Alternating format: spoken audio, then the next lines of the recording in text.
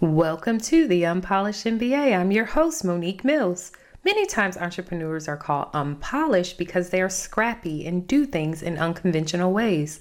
Well, I like the name Unpolished MBA so much that I even trademarked it. So on this podcast, we commend those with practical experience because they've proven time and time again that one can be successful in business even if they don't have a formal MBA degree.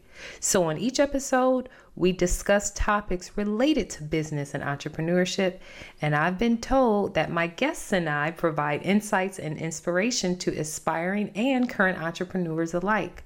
So this is the place where you can come and hear real life stories that can help you navigate both challenges and opportunities in business. Now let's jump into the next episode. I'm excited to have you, Caitlin. Hello, Unpolished MBA audience. I have a special guest with me today, Caitlin Ferguson. Hello, Caitlin. Hey, Monique.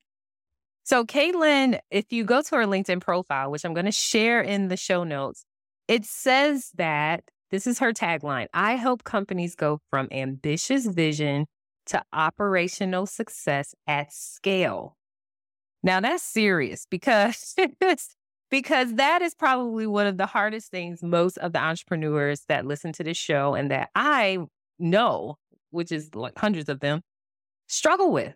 So I want to talk to Caitlin about her approach to this and a little bit more about the Fractional COO services that she offers. So Caitlin, do you mind us jumping right into some of this stuff here? Let's do it. You know, I want to start with when you say I help companies go from ambitious vision. So most of the times that ambitious vision starts with like a startup. So tell me, what stages of companies do you work with? So I like to work with companies that have had a little bit of an opportunity to get out there and really find their footing. Maybe not all the way to product market fit, but they've started to see some revenue and they're getting some ideas that they want to test. I'm really comfortable working with founders that have, more than a couple of ideas that are up on the whiteboard, and they're trying to figure out how to really narrow focus, how to use evidence early to figure out where they need to be spending time and resources. I think you and I have talked before about my philosophy that companies, particularly to startups, don't starve to death, they drown from lack of focus. So I really enjoy coming in and helping founders or business owners, maybe even those who have become entrepreneurs through acquisition, really narrow in on what is the vision, how do we make it tactical, how do we get teams moving in the right direction, and what are the things that we need to measure to know that we are succeeding, not just at the finish line, but along the path. Okay. You mentioned before that it's like, doing this, you're not a full-time employee for the company. You offer fractional services. So I saw a post that you did about this not too long ago where you try to clarify for folks who are kind of confused about what fractional means. That's popping up everywhere now. Before it used to be freelancer, and then it used to be consultant. And now you're seeing more specificity when people mention the work they do, and they'll say, I'm a fractional sales leader, I'm a fractional CMO, whatever that is. And so in your clarification of it, you let folks know it doesn't just mean a part-time consultant or advisor. So what does a fractional leader mean? Like when people say that? Yeah, and it's a great question because especially right now, there's so much interest and heat around the topic of fractional that I think we're seeing the term broaden in definition. But as I've always understood it. All right, let's take a moment to thank the biggest sponsor of the Unpolished MBA. That's TPM Focus.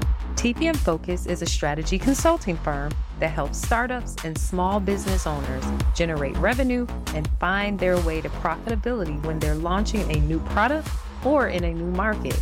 So reach out to tpmfocus.com. TPM stands for The Profit Matters, Focus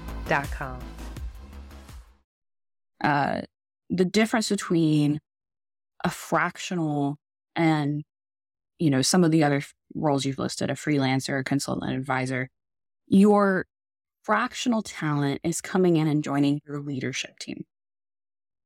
And they're not just to help craft a strategy, but they're also there to roll up their sleeves and really get into the work, embed with the team, coach and mentor the team as necessary. They'll often have folks report into them from the organization, which is a key distinction a lot of times from consultants who may be providing expertise, but are doing so kind of in a different swim lane than the core personnel. And then the last thing is, it's not necessarily got a set end date. A lot of the companies that really consider fractional talent are having to choose between, do we hire a full-time person that we have to pay salary that may be a little bit too green to help us figure out a lot of stuff, or do we hire a fractional talent and have them provide that jet fuel for the organization as we're trying to figure out operations or a go-to-market strategy or, gearing up for fundraising or what have you. You can generally see that fractional talent can come in at a more affordable rate than a full-time employee that's green, and therefore provide a lot more value. And that role doesn't end in 3 months, 6 months, et cetera. It scales with the company. So presumably by the time that fractional talent is leaving, it's because there's enough resources to backfill with a full-time employee at the right level. That's a great explanation of the distinction. One of the things when I see like freelancers, let's say they have freelancer in their title, the way that they work, including with consultants, the way that they work is that you're right. They don't become, an integral part of the team where folks are reporting to them. It's typically, just conversations and discussion and work with the executive team or whoever hired them, right? So in the work that you're doing on like the fractional COO basis, if let's say it's a tech startup, I'm just gonna say no. I don't even want to say that. I don't want to say that because that's a whole nother territory. Let me just give you an example of a more established business, a SMB just that has been recently acquired. Okay, let's say it's a plumbing company, which is very common now. The trades are very common as far as HVAC, electrical, painting companies, roofing is huge with a lot of folks acquiring them right now.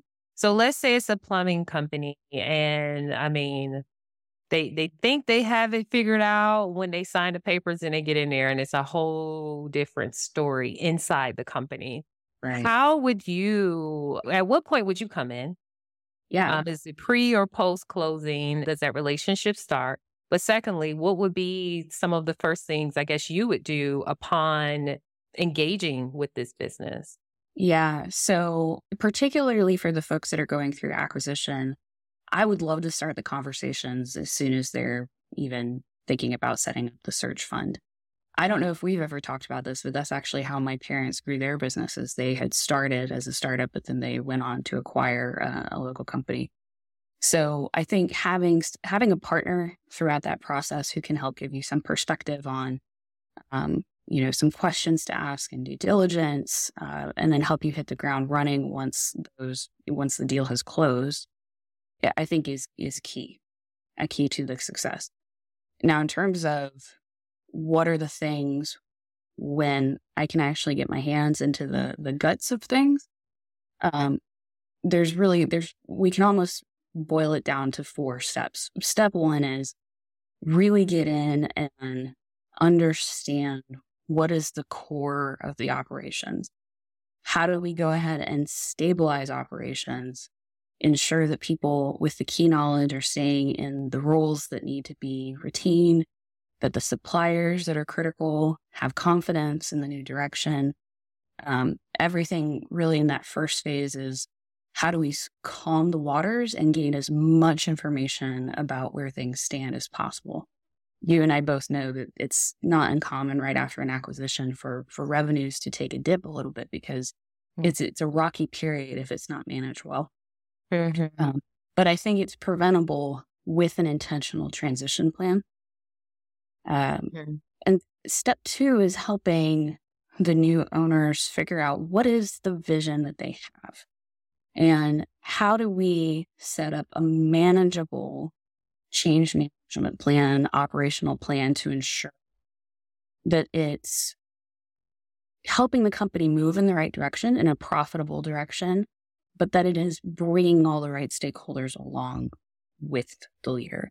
If you try to change things too fast, you're going to have repercussions you don't want with people, having natural human reactions to change and feeling unsettled, and then you lose key talent or, key partners. I think implicit in all of that is a really strong lens on bridge building and change management, because you have to be able to build that trust with the team. You have to be able to hear their ideas and their perspective to be able to establish the kind of working partnership necessary for this handoff to be feasible. A lot of these owners have been the face of the company, integral to their employees' lives for decades. And so treating that handoff with the kind of respect for the relationships that came before is tricky. And I think it can be done with heart and with purpose. But recognizing that the legacy of the company also lives on in the relationships. So honoring that. And then the last bit, just because I'm an Excel nerd and a CPA's daughter, is looking at the financial aspects, making sure the books are set up, making sure that, we're understanding where are there challenges around efficiency, how are we driving towards even greater profitability in the short and the long term. It's so many points there that I want to drill down on, especially when let's start with the one part where you were mentioning the change management plan. That's a huge one. As far as developing that plan itself, would it be best to work with you on something like that pre-acquisition to at least have an idea of what you're going to go in and do and then tweak it once in? Or is it best to have, I guess, real experience on what's happening in the business post-acquisition and then, dig in on it? So what do you suggest on that part? And then I'll ask you the next follow-up question on that. Yeah, I think earlier is better. I think how the new ownership and the transition team shows up can set the tone for how receptive employees, suppliers, partners, clients, customers are to the next conversations.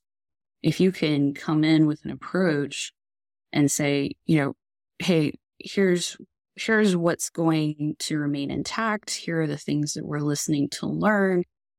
If you can be intentional about addressing the underlying concerns that people maybe won't raise right now because they're watching to see, I think it'll lay the foundation for better trust and more transparent conversations, which you need. I mean, there's only so much that you can observe in the business passively. Yeah. You need that partnership with all layers of the organization to really be able to drive it to success. So in your role as a fractional COO, do you help make sure that communication happens throughout all the levels? And are you one of the people who, I guess, helps execute this communication plan throughout? Yes to both. So your COO should have a very good pulse on the teams and the other inputs and outputs, suppliers and clients, because those people, actually, I should joke that I I try to explain to people what a fractional COO is using the 4 Ps. Okay. Your COO is a good partner to the executive. So that's a strategic thinking partner who can help take the vision, make it actionable, measurable, make it communicable, easy to communicate. The people, so that's your team, suppliers, vendors, the clients, et cetera, ensuring that everybody's equipped, they're unblocked, and they're collaborative inside and outside the organization. So to your piece on how does a CEO or COO help equip communication, that's a big part of it. We're also driving process. So we're looking at, is what everyone's doing a measurable and effective use of talent, of tools, and of time to value? And then last, obviously, we're going to have a very close eye on profit. Are we seeing efficiency in the margins? And, in some cases, do we have the right inputs and controls to manage that? So back to your original question, I think the COO is not just a trusted advisor to the CEO on how are we designing, anticipating, deploying the change management communication, but they are a key representative also making it happen and providing a feedback loop so that it can refine over time. So in a case of a ETA acquisition, right, at what point does the owner or, the new owner of the company, I guess, introduce someone like you to the staff?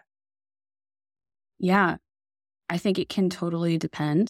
If there's a partnership established early enough that the fractional COO has a role in doing due diligence and getting to understand the team, it can be as early as then. I know some owners that want to get in and build personal relationships and then realize that, perhaps this is they're not feeling exactly equipped or they're feeling a little bit underwater.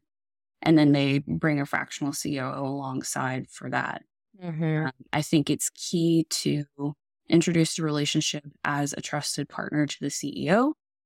But I think as soon as that relationship's established, your best option is to let that person hit the ground running and build the relationships needed to do the work. I know most of the folks I know, once the transition happened, like that first meeting, when they're introduced to the employees, I mean, it literally feels like this is how it's been described. How it's your first day of school, kindergarten, pre-K, you got to stand up and say your name. Yeah. And everyone's looking at you and you just want to disappear.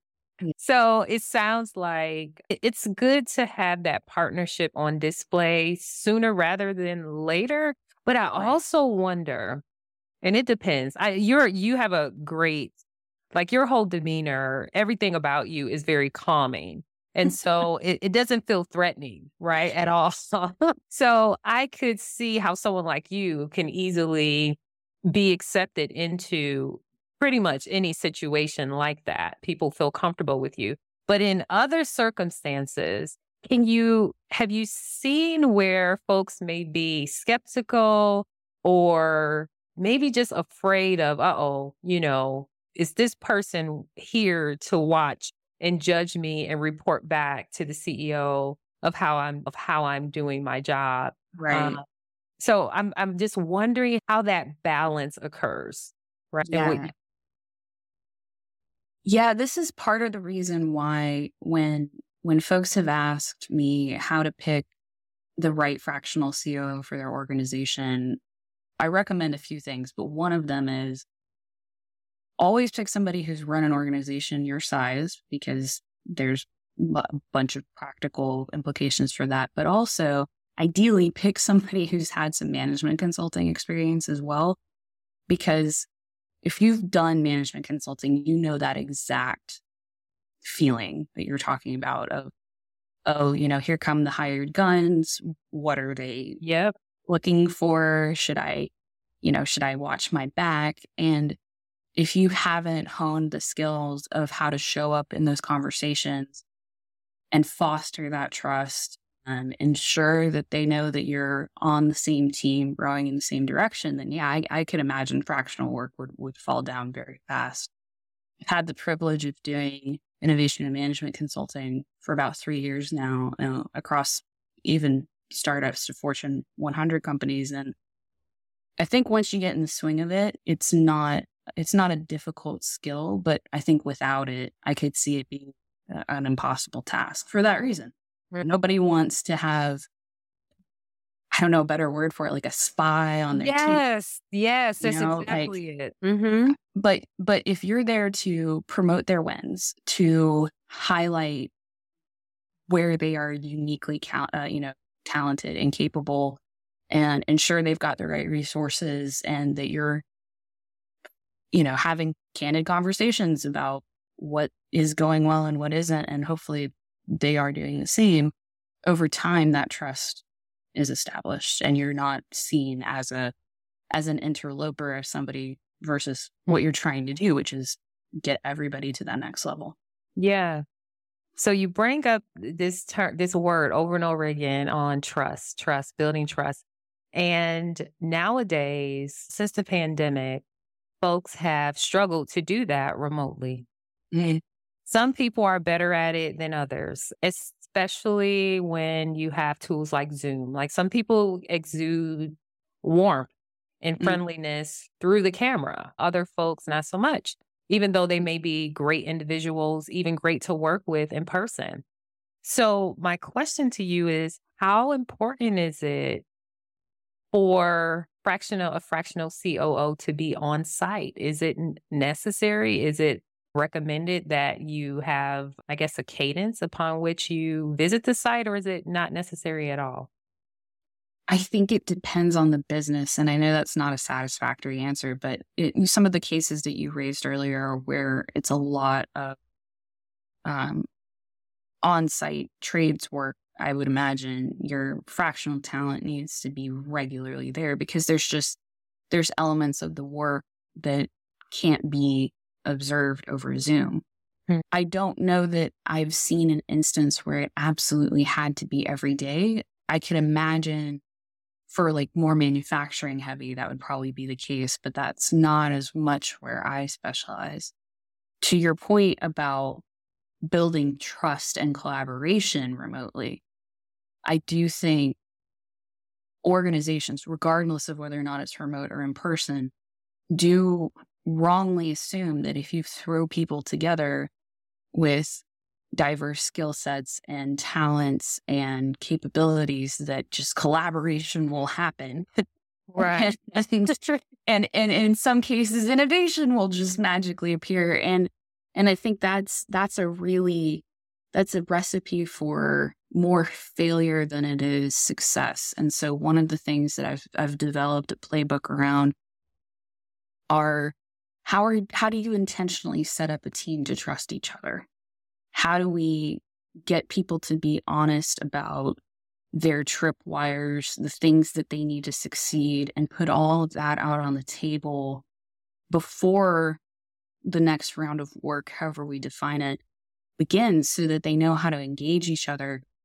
And I've seen success moving people, new teams especially, from that sort of norming really quickly through the storming things to the performing part, because they understand where the gotchas were before they began. And we work very intentionally to create that teaminess at the jump. And I think a lot of that can still be done. I'm not as opposed to remote work, because I actually think it can be, depending on the business, it can create some options for inclusivity for folks that may otherwise not have had a seat at the table. Absolutely. So one of the things you mentioned was about having someone who has run an organization your size before. In your background, your parents actually ran an accounting firm. So you mentioned that they started it from scratch and then added on by acquiring other companies. You mind elaborating a little bit more on that?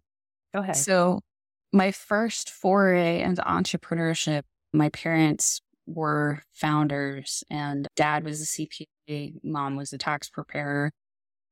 and the family all got involved in the business, I still get cold, sweaty hands anytime I see somebody coming at me with a shoebox full of paper. But it gave me a really good early opportunity to get to see the guts of not just a business that my parents were creating, but a variety of different businesses that were their clients.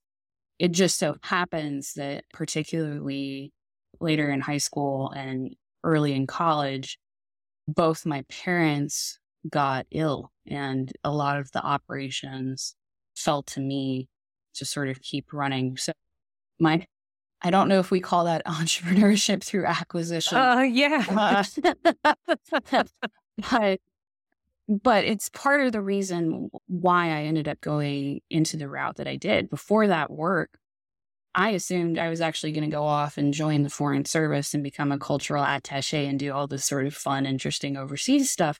Mhm. And instead, what I realized was that I really enjoyed the work of running a business. Went and founded a startup or help grow a startup as the first 3 people. And did that all while caregiving, which is a difficult proposition, and I don't recommend it. But it's Yeah. I think I have a particular soft spot for founders that are trying to balance not just growing the business, but needs at home. Yeah. And I mean, that's most people got something outside of the business that Mhm. also consumes their energy and time. You mentioned also I don't want to just move on from the CPA part because I just want to say how refreshing it is to have a fractional COO who understands the finances behind it, the financial statements, and understand how they're connected and how those aren't just numbers. They should actually drive strategy based upon what you Right. want to do.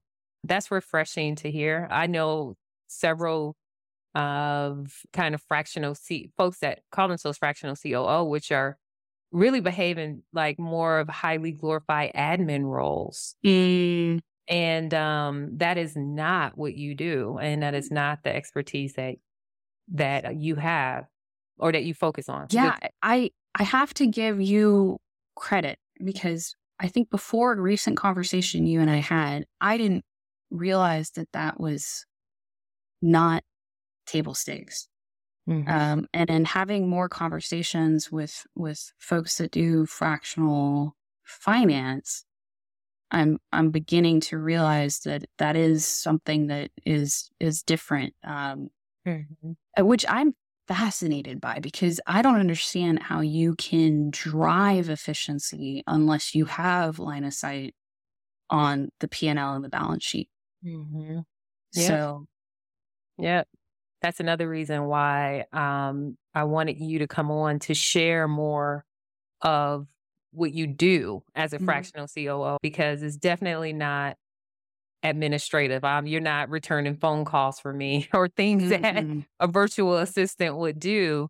yeah, But believe it or not, there are quite a few out there that is their value proposition, and folks pay them $4,000 or $5,000 a month to be a glorified admin. And hmm, that is not with those of us who are acquiring businesses and stuff. And I have a responsibility for growing a company that now ridden with additional debt that it did not have before we bought it. mhm, We're responsible for getting things moving, and a $4,000 or $5,000 a month executive admin is not in the budget. right, right. So, so I appreciate that. So I don't want to skip over that. That's a good point. But I want to go also back to your innovation work. So I know that you mentioned a little bit about it. So can you elaborate a little bit more on that experience? And it was in management consulting, right? Yeah. So there's a consulting firm here in Atlanta called 352. And I worked with them for a number of years, and innovation covers a lot of ground. We did everything from overhauling client experience design to helping companies figure out how to digitally modernize to creating digital products for new markets they wanted to access. And my role was really sitting between these brilliant cross-functional teams and ensuring they were equipped and set up for success and working together well and meeting the deliverables that the executives expected, but also working closely with the executives on much of the same. How is this strategy driving to your bottom line, to the metrics that your leadership cares about? Or if you're the CEO, how is this driving to what the investors care about? How are we showing that this is successful by every means possible? And then to a certain extent, translating the business speak, back to the team so that they're set up to do everything they need to do. But, maybe they don't need to understand what's driving numbers on the P&L, but they need to know, enough context to be able to make the right decisions. Yeah. Yeah, that's so important. One of the things I talk about when I speak with, especially young folks that are entering their careers, and even some who have been involved in a reduced workforce, a layoff, I tell them moving forward, one of the things I would prioritize is understanding how you add value, financial value to the company.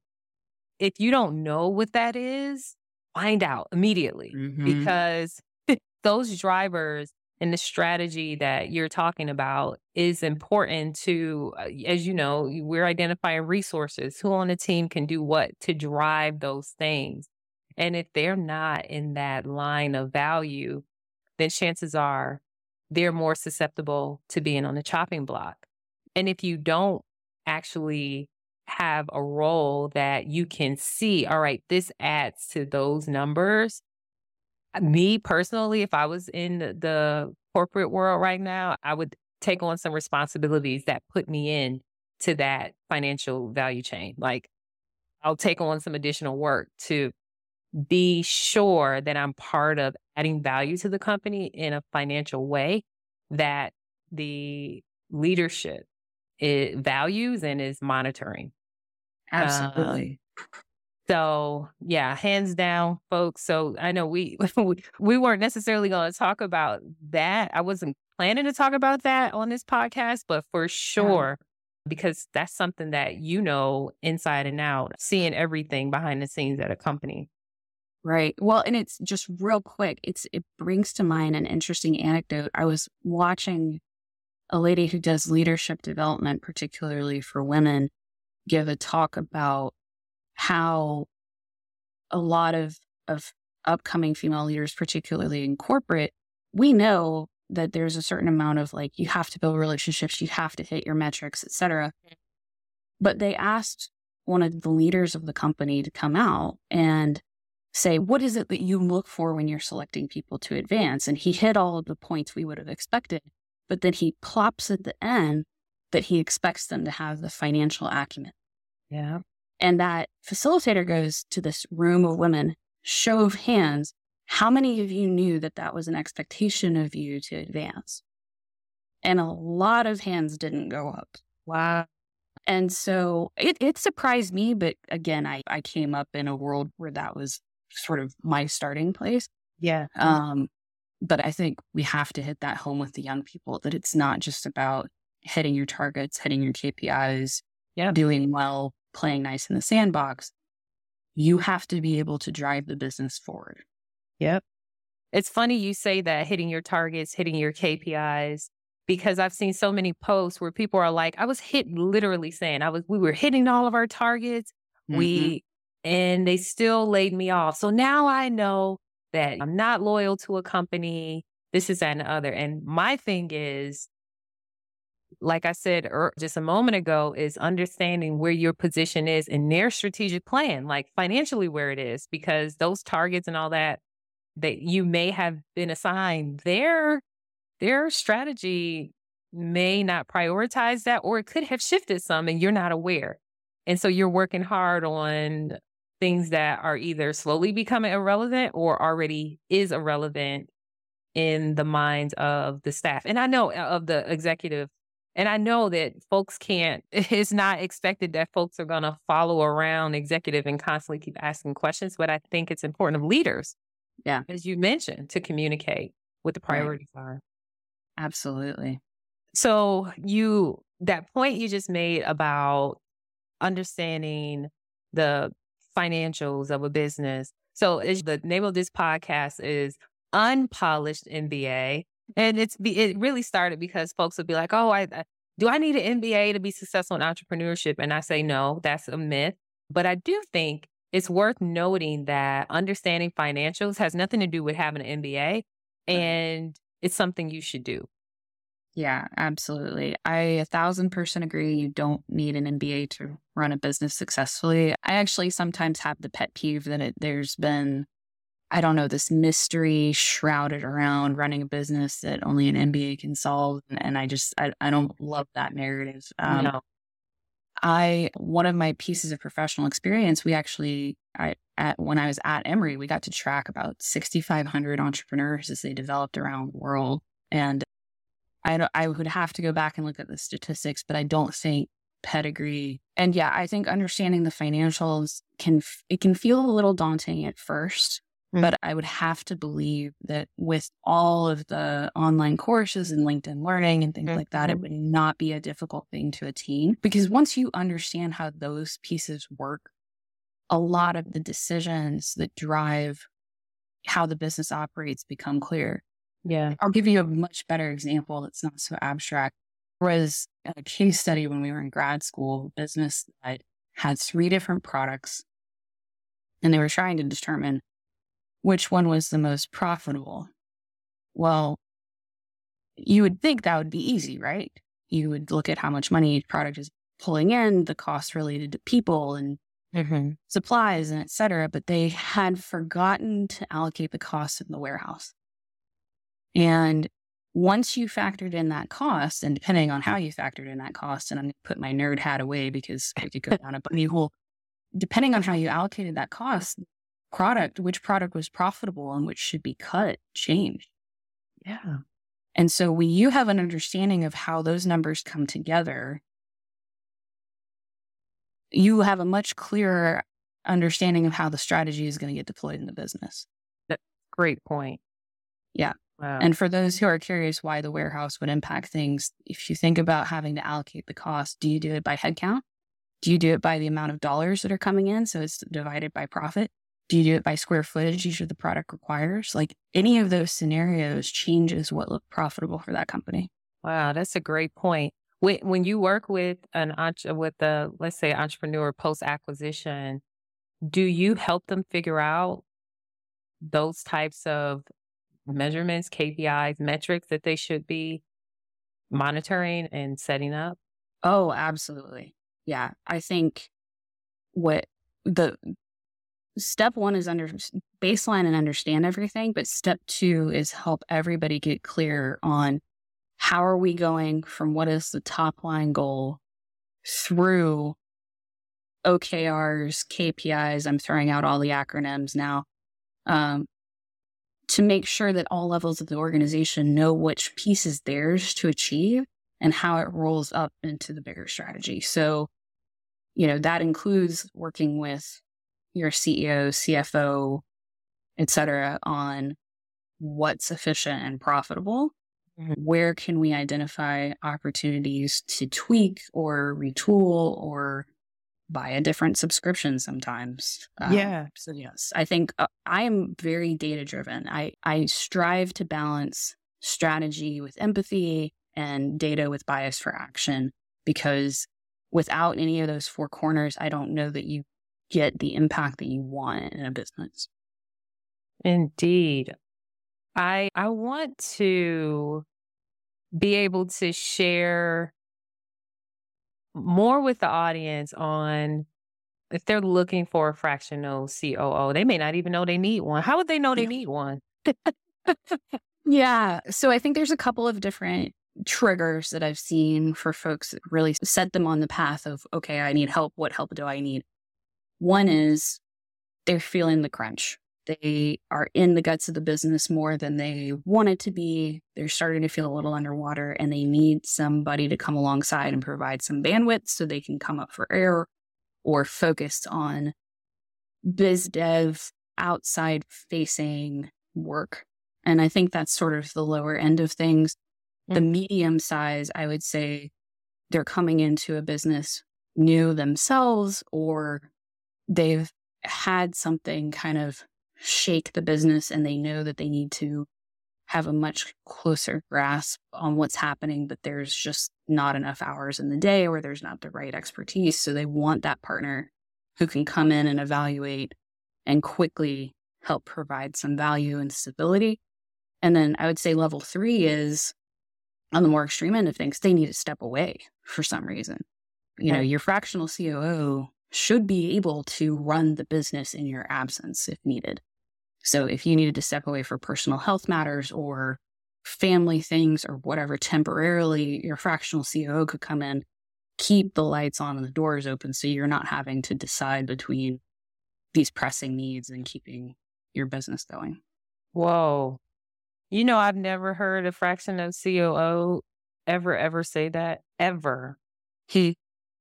That is incredible that you view it that way holistically, because it sounds like what you have determined is that you are making yourself responsible for the business being successful when you're their operational partner in the role of fractional COO. That's what it sounds like.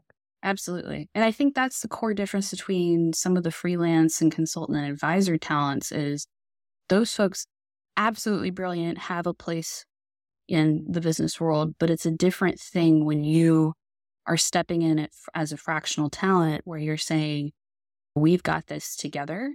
I'm not just your, I'm not just here to do the stuff. Like one of the reasons I lead when I tell people fractional COO, that 4Ps framework is because partner is the first step.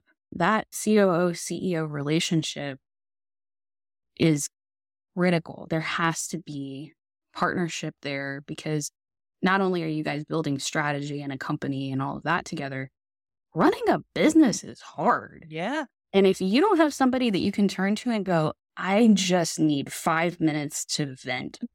Yeah. And know that it's going to stay in the cone of silence. And not only is that person going to get it, they're going to have empathy for it and also be able to pull out the pieces that they can fix and run with. That's huge. Like that's a difference maker in a business, running a business being an enjoyable experience and a slog. Yeah. Wow. As a business owner yourself, though, how many clients can you take on if you have so much involvement in them?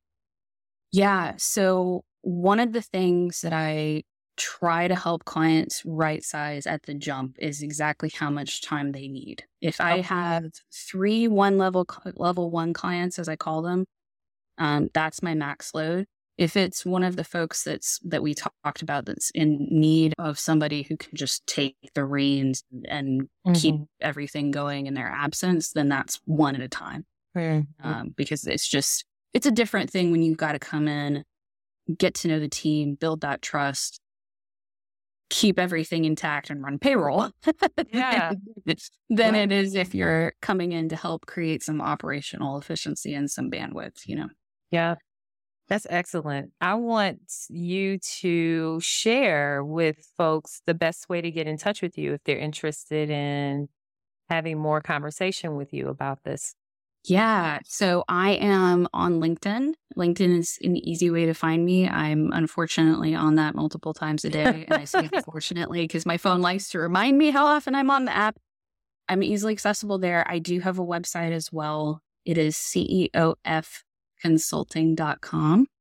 And I will inevitably need to rebrand because I chose that because it's my initials, but I think it has caused some confusion on what all it is I provide. So, but for now, you can find me there or LinkedIn, and I'd be happy to talk to anybody who's thinking about if it's time to bring in a talent. Yeah. I will say Harvard Business Review back in 2006, although I think it's still applicable today, warned that the COO is the most mysterious of the C-suite jobs. And it's because there's a lot of ways you can specialize, and there's 1,000 different flavors and specialties. So if you're thinking about it and you want a sounding board, I'm happy to be a resource. And if for some reason I'm not the right fit, I'm happy to pass you along to the network of people that I trust. That's very kind of you, Caitlin. And I am going to put links to everything that she mentioned, including the website, in the show notes. And Caitlin, I want to thank you for joining us today and sharing so much insightful information. I'm sure it's going to be very helpful, especially to my ETA audience who are struggling typically post-acquisition and to start it to like. So thank you very much. Thank you so much for having me.